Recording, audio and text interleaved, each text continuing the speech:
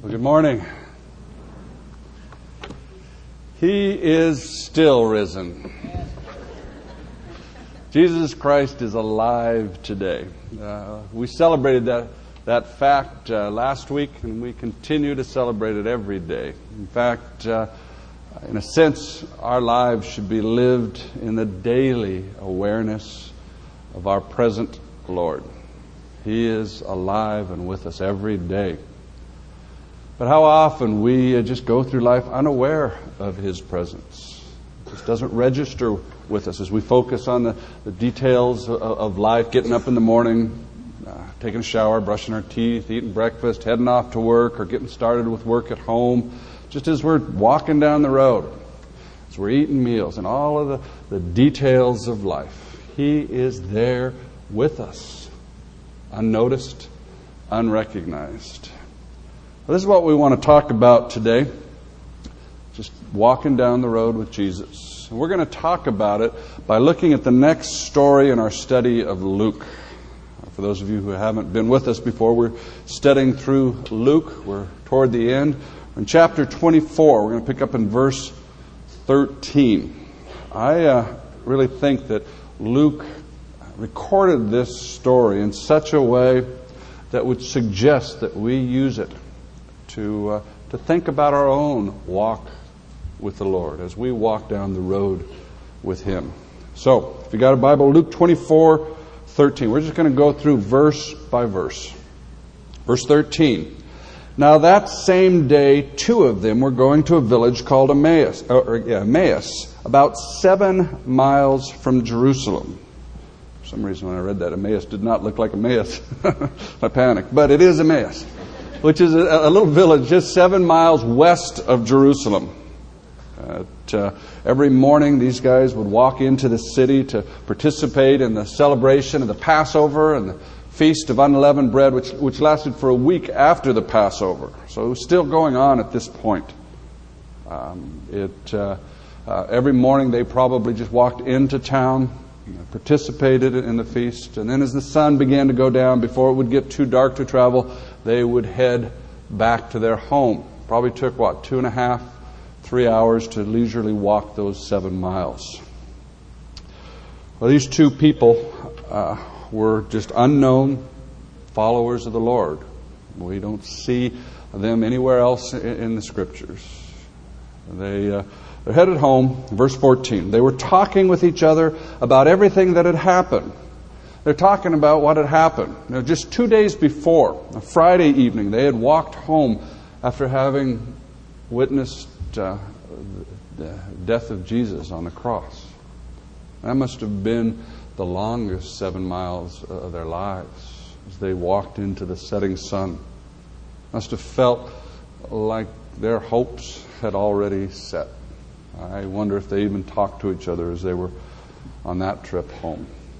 But now some other things have happened. There have been some strange reports from some of the people that they knew. And they're walking along trying to sort it all out, trying to figure out what it meant. Verse 15. As they talked and discussed these things with each other, Jesus Himself came up and walked along with them. But they were kept from recognizing Him. So while they're walking and talking, suddenly there's a guy standing next to him who just probably not introduced himself, but just greeted them and started walking with them. In those days, this would not have been kind of obtrusive or unusual for them to just start walking with him. It was socially very acceptable to walk up and start walking with people you didn't even know. It was social custom to join with other sojourners on the way because people enjoyed the company, and it was also much safer to travel in groups because there were robbers and wild animals around. Now we know that this stranger was Jesus Himself, but these guys didn't recognize Him. Maybe they were too absorbed in their grief and their confusion to really look very closely. We're told that they were kept from recognizing Him. Now, obviously, Jesus didn't want them to recognize Him yet. I don't know why. A guy by the name of D.W. Ford, in his commentary, argues that Jesus did this in order to clarify for us kind of the parallel to our own lives, where we have the Lord walking with us unseen. He said, just as these travelers did not see Jesus even though He was walking with them, we cannot see the risen Christ although He is walking with us, unless He wills to disclose Himself. You see, our eyes are blind to spiritual realities that are happening around us all of the time. We cannot see them because our eyes are physical, and the things that are happening in the spiritual realm are spiritual. It's not a real problem with our eyes. They just weren't made to see into the spiritual. We cannot see it. But as we grow spiritually, as we grow in the Lord, one of the things that happens is our spiritual perception grows. We become more aware of the spiritual realities. Reminds me of the story of Elisha, when he and his servant were surrounded by the king of Aram. The king of Aram was very angry at Elisha. He wanted Elisha's hide, because every time he made plans to invade Israel, the Lord would tell Elisha through prophecy, and Elisha would go tell the king. So the king of Aram sent a large expeditionary force to surround Elisha. Just a large number of chariots and horsemen, soldiers, cavalry. And when Elisha's servant woke up and saw this huge army surrounding their house, he panicked. He said, "What are we going to do?" Elisha said, "Relax. Those that are with us are far more than those that are with them." Elisha's servant thought, "Man, this guy's nuts. 1, 2. He looked out there, and there's this huge army out there. So Elisha prayed that God would open his eyes. And suddenly the servant saw the area between them and this other army just full of a huge army, a larger army of soldiers and horsemen and chariots of fire.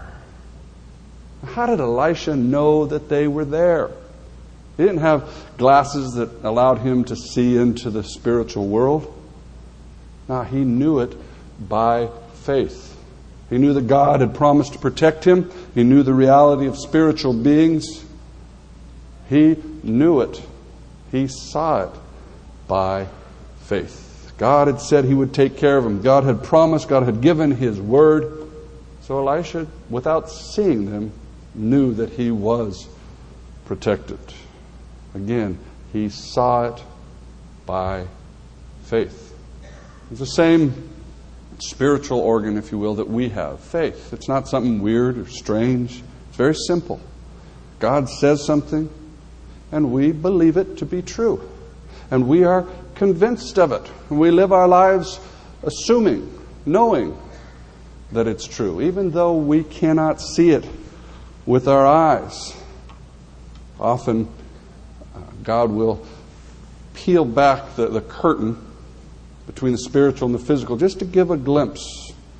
Somebody will see something, and maybe a vision in the Scriptures of an angel or some event. Or God will just do something that kind of tips His hand. We become aware of His presence. But again, that's not the norm. Normally, we know the spiritual world because God tells us about it.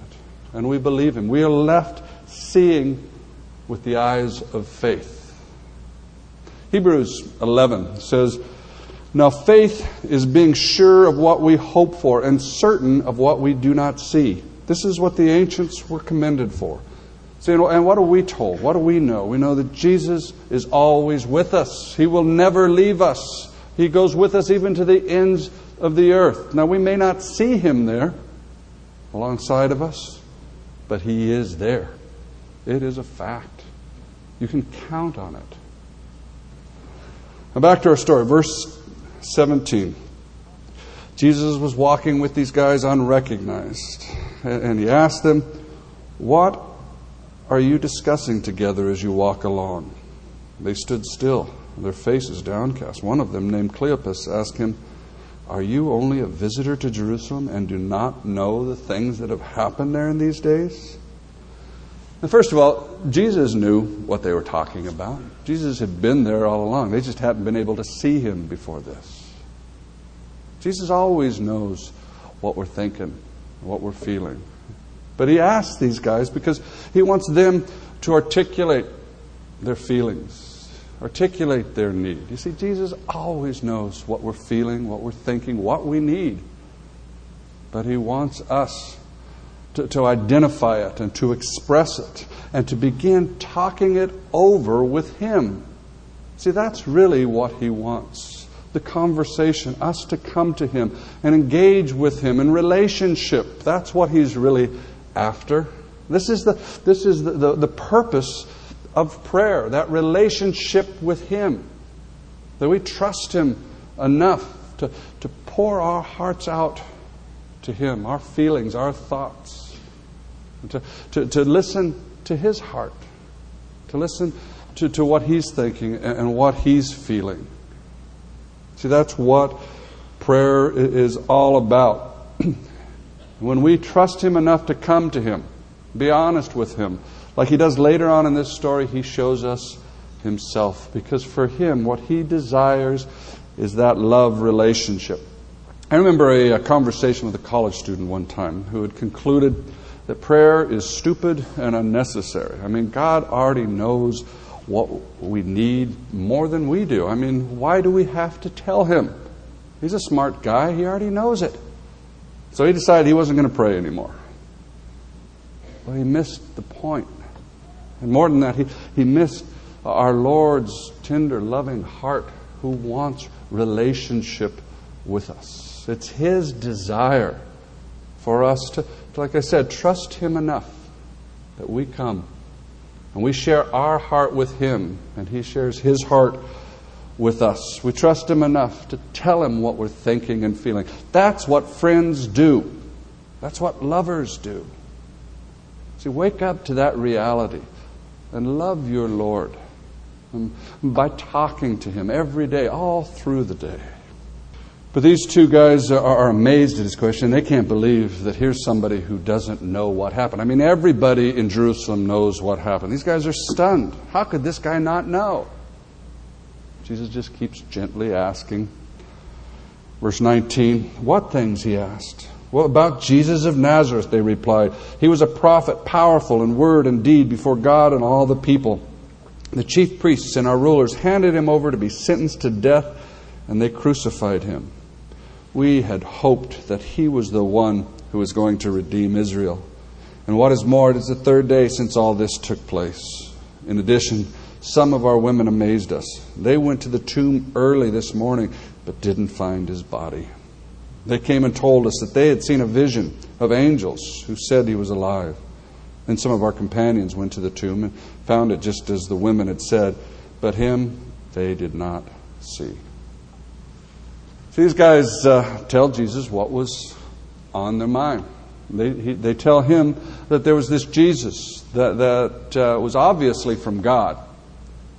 And they had hoped that this was the answer. They had hoped that this would be the one that would fix Israel. But their leaders had turned Him over to the Romans to be executed. And then they tell Him that some of the women had gone to the tomb to take care of the body. But when they got there, His body was gone. Maybe lost or stolen. And then Peter and John, they ran to the tomb and they looked and they didn't find Him there. See, they're telling Jesus about their disappointment with Him, with their situation. I mean, they had hoped. Hope is hard to come by. They had hoped in this Jesus, and now that hope was gone. Jesus was dead, and even His body is gone. See, Jesus hadn't lived up to their hope. Disappointment with God is something we all experience. Philip Yancey wrote a great book called Disappointment with God, in which he talks about the reality that at one point or another, and usually at many points in our lives, we suffer profound disappointment with God. It is a universal experience. And still hear the voice of a young woman who was crying to me, I trusted God in my choice of a husband. This seemed like a godly man. It seemed like he was walking with the Lord, and now He's left me for another woman. I mean, she trusted God, and God let her down. It shouldn't be that way. You see, we suffer disappointment with God in our love life. All of us do at times. We suffer disappointment with God in our jobs. We all do. Suffer disappointment with God in our parenting. Maybe our lack of children. Suffer disappointment with God in our physical health and stamina. Eventually our bodies break down. We suffer financial disappointment. Midlife crisis is really disappointment with God when we realize that our lives aren't what we had hoped they would be. See, especially when we have trusted God and obeyed Him. But even when we haven't, when we're suffering the results of our own choices, even then, we somehow feel God has let us down. It's a universal experience. But it's no surprise to God. It doesn't shock Him. In fact, Jesus knew what they were thinking and what they were feeling before He asked them the question. But He still asks. Because He wants us to be honest with ourselves and with Him. There's absolutely nothing that is gained either relationally or spiritually through dishonesty. Often, we just keep quiet about our disappointment with God. We don't want to say anything to anybody. We don't say anything to God. We just quietly slip away. We don't trust Him enough to come straight to Him and straight at Him. And that lack of trust, that lack of faith kills us. Don't do it. Come to Him. It won't be easy, and it won't be painless. He is tough. Often what He says is tough.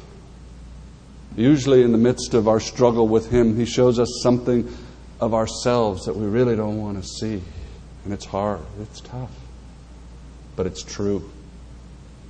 And even though we may be left with huge unanswered questions, we will have Him. And that's worth a lot more than any of the questions. Remember one pivotal time, one of many in my life, when I was extremely disappointed with God. I just wanted to get away from Him. I wanted Him to leave me alone. I was confused, hurt. I was a relatively new believer, and I had led someone to the Lord, just someone I met who was ready to believe. And they started to really grow. They got involved in a Bible study and really seemed to be doing well. And I was so excited. This was wonderful. About 2 months into it, they decided that they didn't really believe, and they walked away. And I was crushed. I was confused, and I was angry. And I said to God, you say in your word, ask what you will, and it will be done. Well, I asked, and look what happened. What could be more in line with your will than for this person to grow? God, how can I believe your word when it just doesn't seem true? I was furious. So I took a Saturday morning, took my Bible, drove up into the hills. I was going to have it out with God. Honestly, I really think I expected Him to apologize to me. But He didn't. In fact, I took my Bible, read the book of Job. And as I read through that, got to the end, I thought, man, here was a guy that really got a raw deal. Maybe God will apologize to him. I get to the end of the book, God doesn't apologize. He rebukes him. I thought, how rude, God. And then I felt like God rebuked me. He said, where were you when I created the world? Did I need you to tell me how to do it? Did I do an okay job? Did I need you to show me how to construct an atom? Did I need to confer with you when I created a whale? Were you going to tell me how to do it? Then He said, what makes you think I need you to tell me how to love this person? And what makes you think I need you to tell me how to use you? And as strange as it may seem, and as tough as those words were, those words satisfied my heart. I still didn't have answers to my question about that passage in the Bible. I didn't have answers about what God was doing. But somehow I felt like I had God. He was my God, my Lord. Again, all of us suffer disappointment with God. There have been many times in my life, far more painful, far bigger than this one. But the key for each of us is to, like Jacob, wrestle with God, engage with Him, don't let go. Now He's going to win, but He's also going to give you Himself.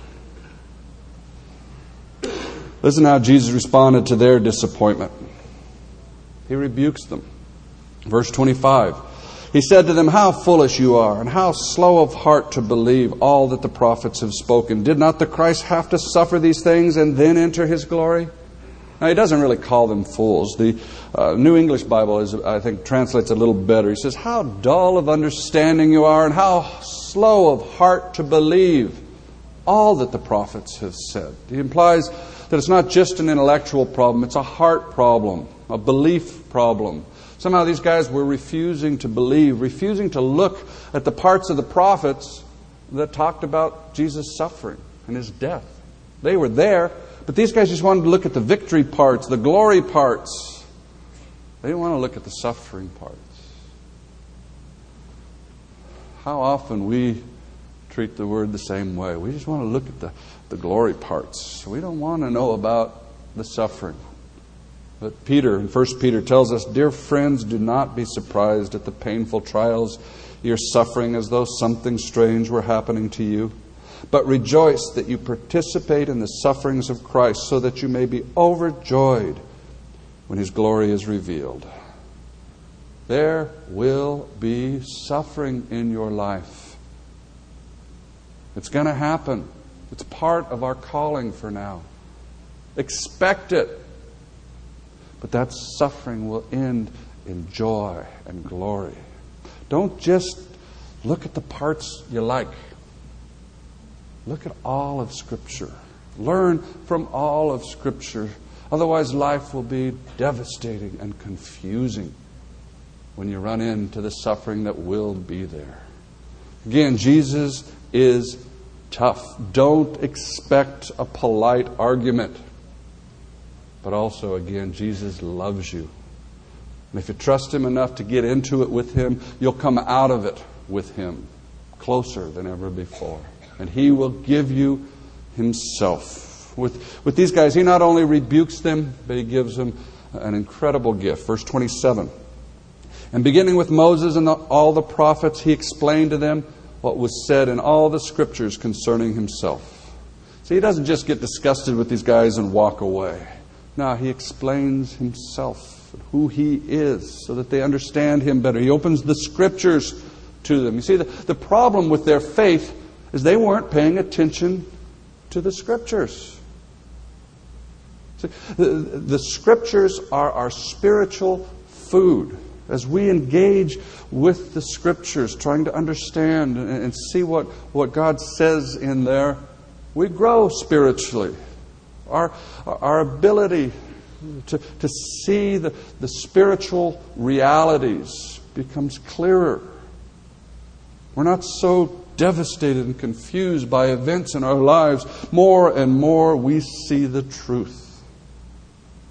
And for many of us, the Bible is a closed book. We read it, it just lays there. It doesn't open our eyes. That's why Jesus is so essential. Our time in the Word has to be time with Him. It's His book. It is about Him. Jesus once said to the Pharisees, "If you believed Moses, you would believe me, for he wrote about me. But since you don't believe what he wrote, how are you going to believe what I say?" And again, "You diligently study the Scriptures because you think that by them you possess eternal life. The Scriptures testify about me. Yet you refuse to come to me to have life." See, the Bible is all about Jesus. And it is He, by His Holy Spirit, who will teach it to us. When we approach the Scriptures, we've got to approach it with Him. aware of His presence, talking to Him about it, asking Him what He will show us of Himself, and then being ready to respond to that. Encountering, relating to, talking over the Scriptures with Jesus is how we grow. And it's as you spend time in His written Word that you will learn to identify, to distinguish, to hear His voice. You'll know it because it's consistent with His Word. See, Jesus' voice, our Lord's voice, doesn't sound any different in our head than our own imagination, or even than the enemy's voice. But you will recognize it because you've become familiar with it in His Word. I'd encourage each one of us, each one of you, to get involved in a Bible study with other believers where you can grow in how to study the Word, how to understand the Word.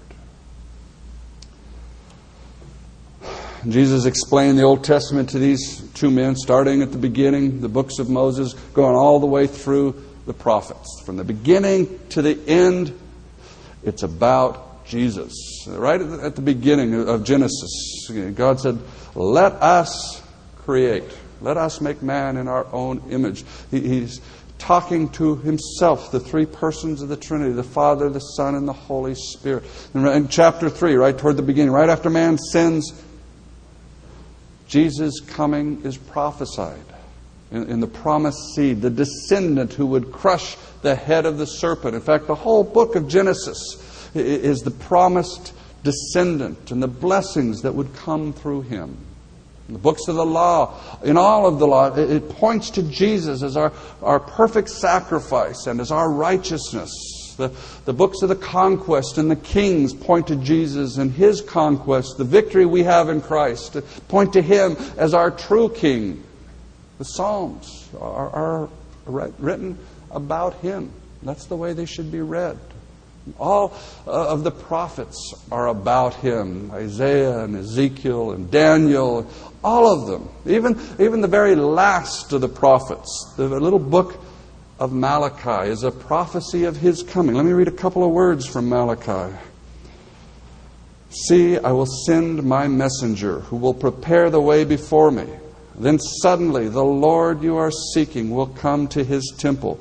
The messenger of the covenant whom you desire will come, says the Lord Almighty." And then the New Testament just picks up from there and goes on. The very first teaching of Jesus, He walks into a Galilean synagogue. He opens a scroll of Isaiah. He reads part of it, closes the scroll, and He says, "Today, in your presence, this scripture has been fulfilled." He's saying, it's about me. He had come. We don't have time this morning to really go through the whole Old Testament, pointing out all of the things that it says about Jesus. But realize, these two guys and Jesus, they didn't have that much time either. That's somewhere under 3 hours. Jesus must have just been skimming, just hitting the highlights. Boy, wouldn't it have been great to have that recorded, to be able to go over that. But I think Jesus didn't want it recorded, because He wants us to come to His Word and to dig into it with Him. Listening to Him. Letting Him teach us. Discovering these things ourselves with Him. Because again, it's His desire ultimately to have that relationship with us in which He can show us Himself and show us how profoundly He knows us. I'm running out of time, so let's go on with our story. Verse 28. As they approached the village to which they were going, Jesus acted as if He were going further. But they urged Him strongly, "Stay with us, for it is nearly evening. The day is almost over." So He went in to stay with them. Now, Jesus didn't impose Himself on these guys. If they hadn't invited Him in, He would have just gone off. See, He never forces Himself on any of us. He waits for us to invite Him in, to ask Him to talk. But what these guys would have missed had they not invited Him in. They would have missed seeing Him for who He really was. They would have missed that understanding.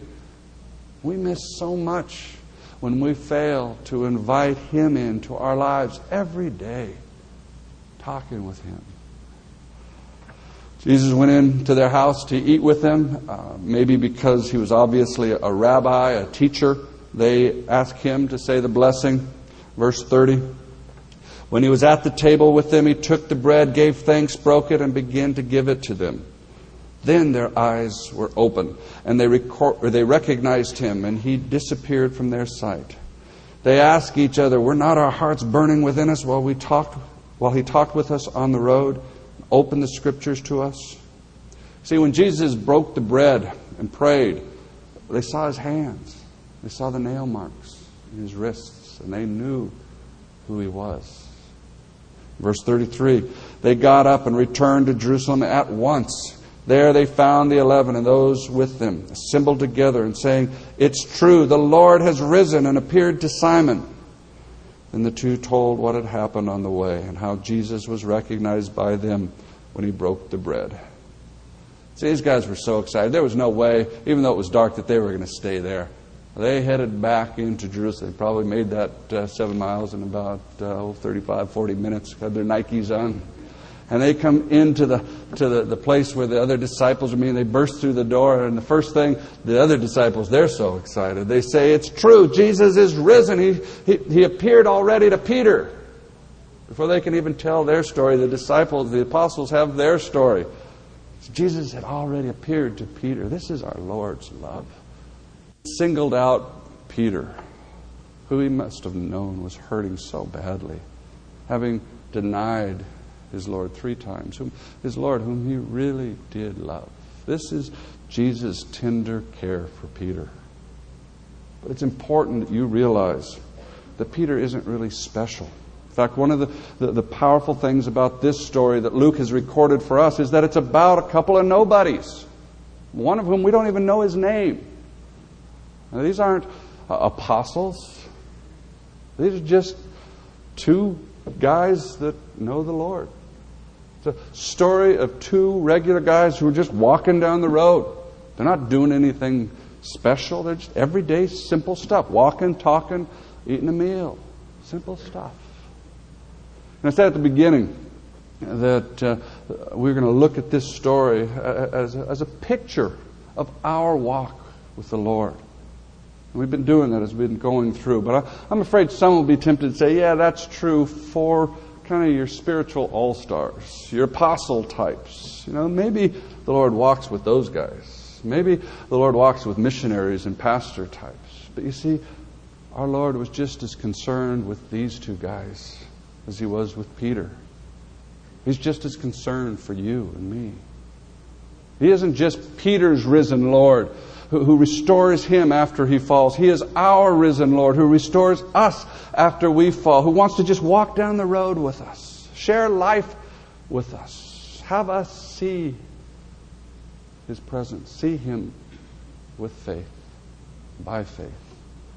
See, that's what He wants, to walk with us in just that mundane, everyday details. Not just the big things, not just the crises, though we feel our need for Him most acutely then, but everything. As we walk, as we talk, as we eat. In fact, let me just say something real quick about eating. It mentions twice that they recognized Him in the breaking of the bread. Breaking bread is something that we do 2-3 times every day. What a wonderful opportunity to stop several times during the day and recognize our Lord's presence. Now, many people here have tradition of saying grace before meals. If you don't, I would encourage that. And I would encourage all of us to really take the time when we sit down to stop and realize that He is in fact there with us. Start your prayer before your meal with that. Lord, thank You that You're here among us. Or even when you're by yourself, Lord, thank You that You're with me. Start every meal with this reminder, this acknowledgement of His loving presence. Let me just close real quickly. One story. We're talking about the reality, the unseen reality, that our Lord is always with us. And that as we go through all of life, the disappointments, the frustrations, the joys, just the simple, mundane, emotionally neutral stuff. He wants to walk with us, talk with us. But He is always there, whether we see Him or not. This last month, or a little over a month, Becky and I went to Europe, visit some of our field staff there. One of the things we did is she and I took a day to take off and go see where Becky used to live. I don't know how many of you know. Becky was born in Germany. She went to first through third grades there. And she'd never been back, never seen where she lived. And so we decided to go and see. But when we got to Europe, as the time for our trip got closer to go visit her childhood home, she began to have some real disturbing memories of some things that happened there, some pretty traumatic stuff. And as we got closer, it got more difficult and confusing. And the night before we left on the train to find her childhood home, she had a dream. And in this dream, she was that little 6-year-old girl again. She could see herself, a little lost girl. And the memory that had been disturbing her, she was back in the midst of that circumstance, that situation. And it was happening all over. But this time, she saw Jesus with her. The Lord was with her. And He said, I've been with you all along. Even before you knew me, I was there. She woke up and just felt a freedom from those memories. And as we went and found her childhood home, it was just a sheer joy and excitement to look at it and see where she had been growing up. You see, the Lord is with us, whether we see Him or not. See Him by faith. Count on it. Let's pray. Lord, we do realize in our heads that You are with us. We count on that. But Lord, we want to remember it during the day. We want to talk with You. We want to love You. But just open our hearts, our thoughts to You, because You love us. And we want to hear Your heart. Lord, remind us frequently this week of Your presence. Stimulate us to speak to You, to love You. We just pray this in Your name. Amen.